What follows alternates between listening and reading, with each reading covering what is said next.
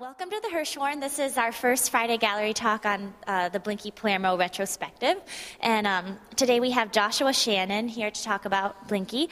He is an assistant professor of contemporary art history and theory at University of Maryland College Park.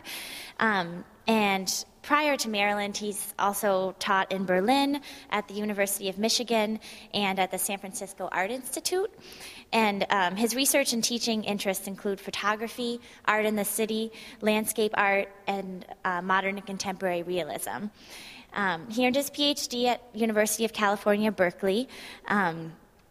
And his first book, called The Disappearance of Objects, New York Art and the Rise of the Postmodern City, was a finalist for the Phillips Collections Book Prize. And he's working on a new book about the artistic use of photography around 1968 and later.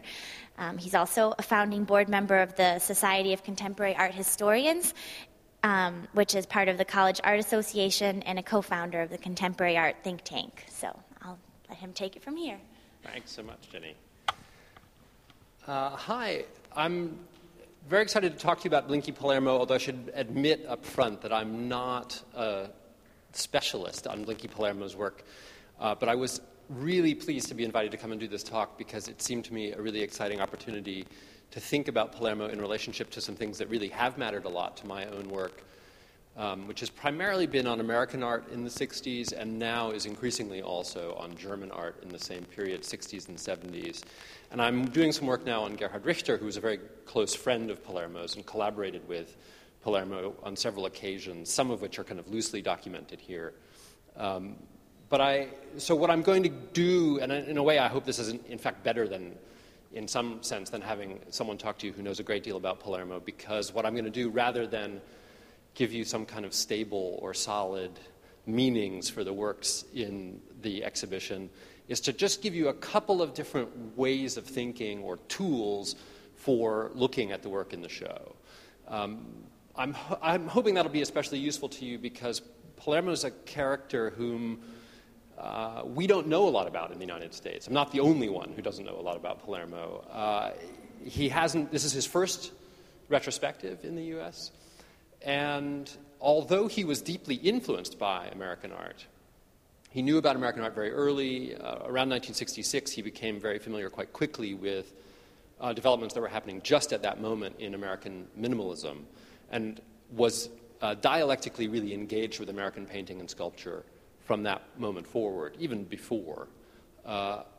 So as sort of an American art-going audience, I think we have some tools sort of immediately at our disposal for looking interestingly at Palermo, but the works are difficult to make sense of, just because they're kind of late modernist works, and those kinds of works tend to be difficult to make sense of. They're abstract works, but also because we don't really know the context, or many of us don't know that context especially intimately. So I'm hoping what I can do is give you a couple of ways of looking that will make the obdurate quality or the weirdness or the hardness of the work a little more rewarding. Can I just ask first, how many of you have had a chance to get a good look at the show already? Okay, it's about half of you. So, okay, well that just informs a little bit. I'll try to give some clues to those of you who haven't seen the show yet, and hopefully this will be a spur for kind of looking, both for those of you who haven't seen the show and those who have. Chronologically, the show runs in the opposite direction from the one you just walked in. And we're standing in a room, roughly speaking, we're standing in a room of paintings all made in 1970. The works here are mostly earlier, although not all of them. And in some sense, this room is a cogitation on what happens before and is a kind of turning point to what happens in the next two galleries. So you can't get a good enough view of what's there, but you'll see when you see that show, or this part of the show, that in the 60s, Palermo is really interested in making these strange object-like paintings. Paintings that emphasize their own shape. They emphasize the fact that they are things. They have weird shapes. They have an awkward, ungainly appearance that makes you, as a viewer, confront and recognize the fact that they are not so much pictures in the traditional sense, even pictures in the traditional abstract sense, but rather these kind of strange, emphatic insistences on their own thingness. The painting right behind you, I think, is a good kind of very tamped down example of that. By having not only an unusual shape, but an irregular one, it has the history of seeming like a painting, of course. I mean, and it is, in a narrow sense, a painting. This is paint on canvas. But because of this sort of strange, baggy form and the awkwardness of the shape trying to make the canvas fit the form, you get this object that seems not to be a picture, doesn't look into some other world, even a contemplative one, but instead kind of returns you to the painting as this object in space. And Palermo was far from the only artist in this period who's interested in that insistence on the painting's own materiality. There was a very broad interest in Germany, in West Germany, as in the United States, starting from the 40s into this period, in rejecting the idea that a picture should be a window into some other space, and a kind of insistence that if a picture is going to be authentic and legitimate, it has to insist about its own real space. I wanted to start in this gallery then, because I think this painting in the corner and this one behind me, and I'm calling them paintings, but of course that's a little loose, are a kind of turning point in that set of developments or interests for Palermo. In this painting, you see, of course, that the reduced size and total monochromatic gray of the work seems again to be a kind of intensive object-like insistence on the factuality of the painting rather than any pictorial aspect. You can't look into any kind of imaginative depth, for sure. This painting refuses it. But what I love about this work is that by doubling it, he's already turned that object insistence into an aestheticization of the space that you stand in. And this ends up, not just for Palermo, but for other artists in the period, being one of the interesting consequences of this object orientation. That if you make the painting into something you can't really look into, but just look at, it turns your attention into awareness of the gallery space, and this spatializes the aesthetic experience. For most of the history of modernism, the idea was you would walk up to the painting and it would be absorptive and it would sort of transport you out of the gallery space, right? The gallery is the thing to be forgotten. There's the neutral background. And here, this really turns that around and forces your attention back to the space of the gallery as ordinary space, everyday space, but also space that this work aestheticizes and transforms for you. And then I think this work makes a lot more sense if you see it as not so much painting in the sense of the Mondrian that it seems to be quoting, for example, but instead as an activation, and Palermo specifically instructed that it be installed in this way. We have photographs of it looking in this way. An activation of the gallery space, this kind of spatialization of the aesthetic realm outside of the object and into the space of the gallery.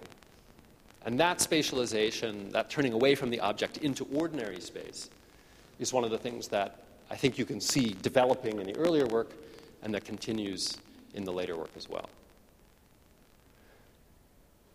Now, I want to take you to two other spots, because it's not a very long time we have. It's just 20 minutes still. One, to look first in this room at the Stoffbilder, and then in the big room in the back that has the late major work of Palermo's called To the People of New York City. But before I do that, because we'll talk about slightly different concerns or ways of thinking about the work there, let me just stop here and see if people have questions or things they want to add. Yeah. Did he intend for these paintings to be almost alone on the walls in which they were displayed? Yeah, the photographs we have of early installations mimic these. Of course, the spaces were generally smaller because the West German gallery spaces in the 60s and early 70s tended to be fairly modest. But it's very much, the installation here is quite true to the way they were installed early on.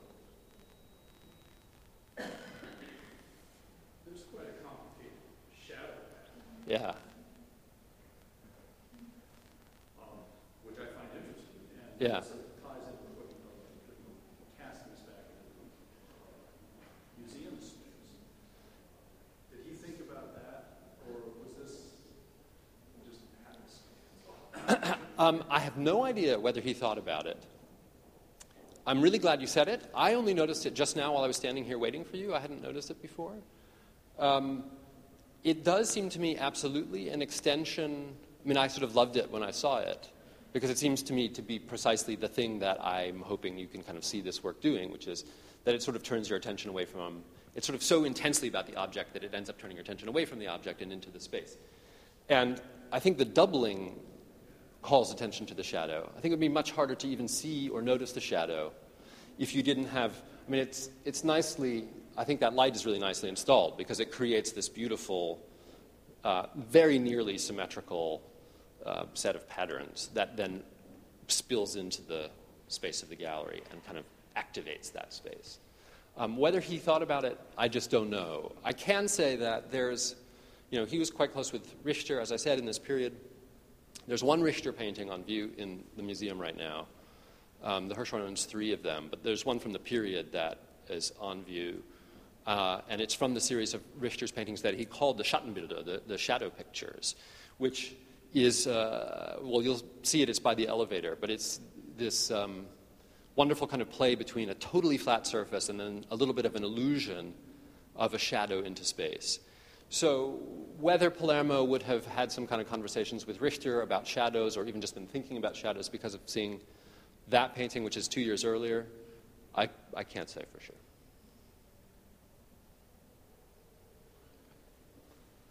Okay, let's go into the next room, most of the way to the other wall and on the left side. So you see immediately that most of the pictures in this room are part of a series. They weren't painted all at one time. The series actually carried on for several years, including actually some early paintings that were destroyed. This one here is the one I wanted to kind of call your attention most closely to, is from 1968. A few of the others in the room are also from that heavily politicized year. And I just wanted to talk here, and this is what I'll just pick up on a bit, and our next and last stop in the next room, about another device. I've talked a little bit about this object orientation and its spilling into the gallery space. But a second device or way of thinking that might be helpful for looking not just at this work, but at Palermo's work as a whole. And that is, it seems to me that this work typifies a really weird and exciting, but hard to figure out tension or dialectic, if you will, in Palermo's work. And that is specifically a kind of tension between, on the one hand, what seems like a really intense anti-expressive move, and on the other hand, nevertheless, a kind of lyrical indulgence and pleasure in expression at the same time. I say that because it seems to me that these pictures are, above all, a reference to Rothko. How many of you know Rothko's painting a little bit?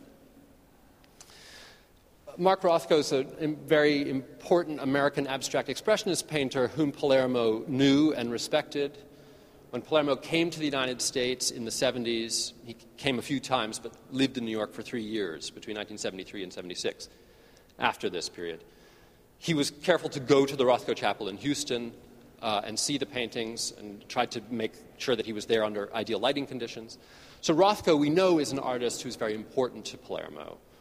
And Rothko's signature paintings have something like this format, very often basically 3 horizontal forms. But Rothko's paintings, of course, are oil on canvas, and what makes people love Rothko, almost always, is their very subtle, evocative, shifting play with color, the way in which the forms seem to breathe. There's a little bit of kind of funny illusionistic depth, and you can never really tell how deep that illusionistic depth is. So they're a very contemplative, muted, expressive set of paintings. And in that sense, they characterize a really important aspect of American abstract expressionist painting of the 40s and 50s. Here in 1968, you have what, to my eyes, looks at first blush like a rejection of Rothko. It takes the form, roughly speaking, of Rothko's paintings. But instead of the hand of the painter carefully and evocatively producing subtle expressive effects, you have a work of art that's literally made by using a sewing machine to stitch together 3 bits of cotton fabric that he purchased in a department store. It seems at first as if he's using ready-made materials, kind of ordinary commercial materials, as a rejection of Rothko and company, as too much kind of humanistic, affective navel-gazing, which many artists in this period, of course, were doing, right? Specifically rejecting expression for a much cleaner, disaffected kind of work.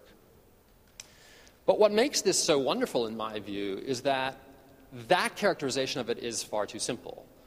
Because part of what you have here is this, in fact, in the end, quite Rothko-like effect of a question, first of all, of whether you have 2 colors here or 3. These seem to have come from the same bolt, but the seam is noticeable enough and discolored enough to dislodge that certainty. And these 2 colors are also close enough that you end up feeling a kind of unresolved notion about the color.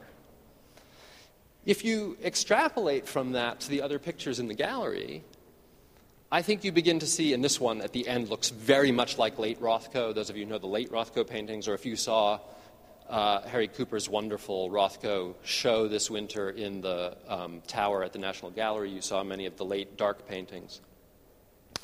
It's very much like Rothko, and it turns out, despite having not been made by hand, to still produce the effective results, to my eye at least, of those wonderfully subtle paintings. One thing I would encourage you to do is just as you look at these Stoffbilder, as they're called, it's sometimes translated as cotton paintings. A more literal translation would be just material paintings. Is to try to decide which ones you think, if there's a kind of dialectic or tension between the anti-expressive and the expressive, whether you think some of them are more expressive or less. I mean, to my eye, these other 3-banded ones are the sort of the coldest and the poppiest of them. They're the ones that seem most obviously to kind of have the colors of commercial activity, and they look very obviously that they've been made with the help of a machine. And that seems to me somewhat less the case in the other pictures. But every one of them has its own weird flipping back and forth between a refusal of expression and an indulgence. Okay, I want to pick up on that in the next room, but again, let me stop for a second and see if other people want to ask questions or say something here first.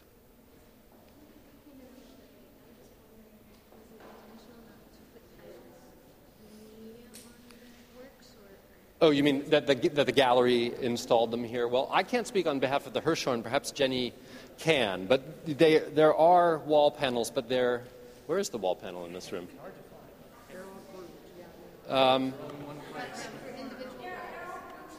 They are. And okay, I see. It's right there. So you have them, but you have to kind of index them. No, I haven't. Yeah. It's lovely, I think. It's really nice, in my view, to invite you to have a chance to really look before you do that thing of sort of, what am I looking at? Yeah. Yes, but then when you look at the description and it says Untitled 1967. Right. You still don't get very much. You get a date and you get some materials, which is a lot. Yeah. Yeah.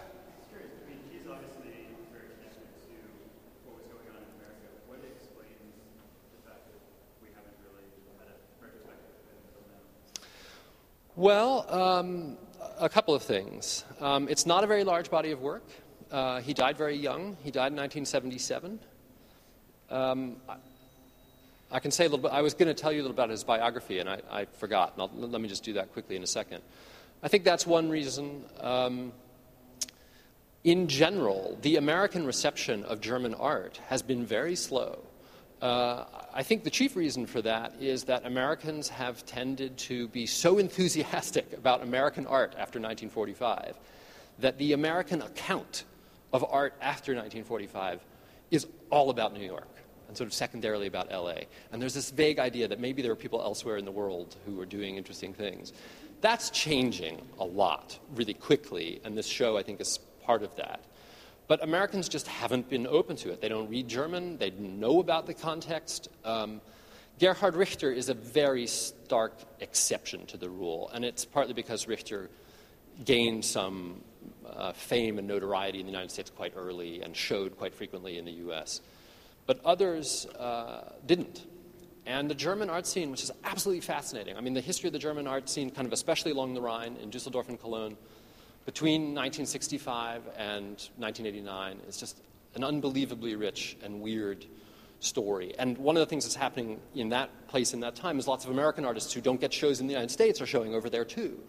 But I think Americans just haven't paid attention is really the real reason. But I think you'll see 15 years from now, this is going to be very different. And not just because of German art, of course. Yeah. Isn't it possible, too, that the fact that he never wrote about his own work and hardly ever talked about it didn't help either? Yeah, absolutely. That's always a hindrance. People like to have quotations to put together with their objects. There are two names before he adopted the name Palermo. Yeah. Can you, Sure. One is mentioned here in the exhibit brochure. Yeah, Peter Heisterkamp. And the other one is Peter Schwarze in this one. So. Yeah. Sure. And in fact, he had a third name, or it was presumed that he would have had a third name before he had the name Schwarze, because he was born in or either right around Leipzig in 1943. And there was the details of this I don't know. I don't know if Palermo scholars do, but he didn't take his father's name, he took his mother's name, but initially he had his father's name, then he had his mother's name. Much later it turned out that the person who he thought was his father wasn't his father, in fact. So there was another name that he could have used, which he never did. But he took his mother's name, but very quickly, I mean, when he was still an infant, he was adopted by this family, Heisterkamp. So he, all his life, identified as and people who knew him personally knew him as Peter Heisterkamp. In 1964, he began study, I think he started slightly earlier, 63, he began study at the Kunstakademie Düsseldorf.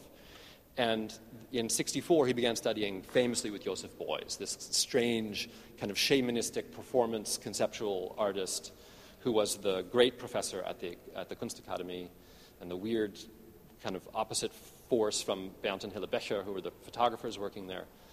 And while he was studying with Beuys, another student in the class said that he looked like the American gangster and boxing promoter Blinky Palermo. It was the name of a living person. He was actually Sonny Liston's manager. And so he took the name Blinky Palermo, which was obviously kind of a little bit of a kind of gangster, cool move, but it was also an Americanization. But ostensibly, it actually hung on the fact that he looked like him. With all this mysterious stuff around him, it's amazing that the gallery didn't print a picture of him. Is there none available? Or? There are some pictures of him. Not a lot. There are some pictures. There are some nice ones in the exhibition catalog. Yeah. So we're very close to out of time. So let's move into the next room, and I'll just say one last set of things. So this is a really lovely installation. What you're looking at in this room is one work. It's called To the People of New York City. Palermo painted it in 1977, after returning from the U.S. He lived in New York from 73 to 76, as I said earlier. And what you see is a work of 40 panels, ostensibly 40 panels. I counted in here the other day, and I counted 39. So I don't know if there's one work that looks like it's one panel that's actually two, or I'm not sure. All of them are acrylic on aluminum. And you'll see immediately that what he's done is to use this generative structure of 3 colors. Not quite the primaries. It's red, yellow, and black rather than blue. Although there is a way in which the work has this kind of rhetoric of being produced by the primary colors. And the main thing I want to point out to you about this work is it seems to me that it's a really nice further articulation of the tension that I tried to draw out a bit from the Stoffbilder, which is to say that on the one hand, one might even say kind of at first, it seems that these works have the kind of cold, calculated, systematic flavor of American conceptual art. So that is to say, like the Sol LeWitt drawing that's very wonderfully here in the sculpture hall, that it's produced by a kind of system. And you'll see, I wanted you to consider in particular this group of 4. There's a way in which you have, in any one of these, you have a kind of iteration of the various possibilities of combination of these 3 colors.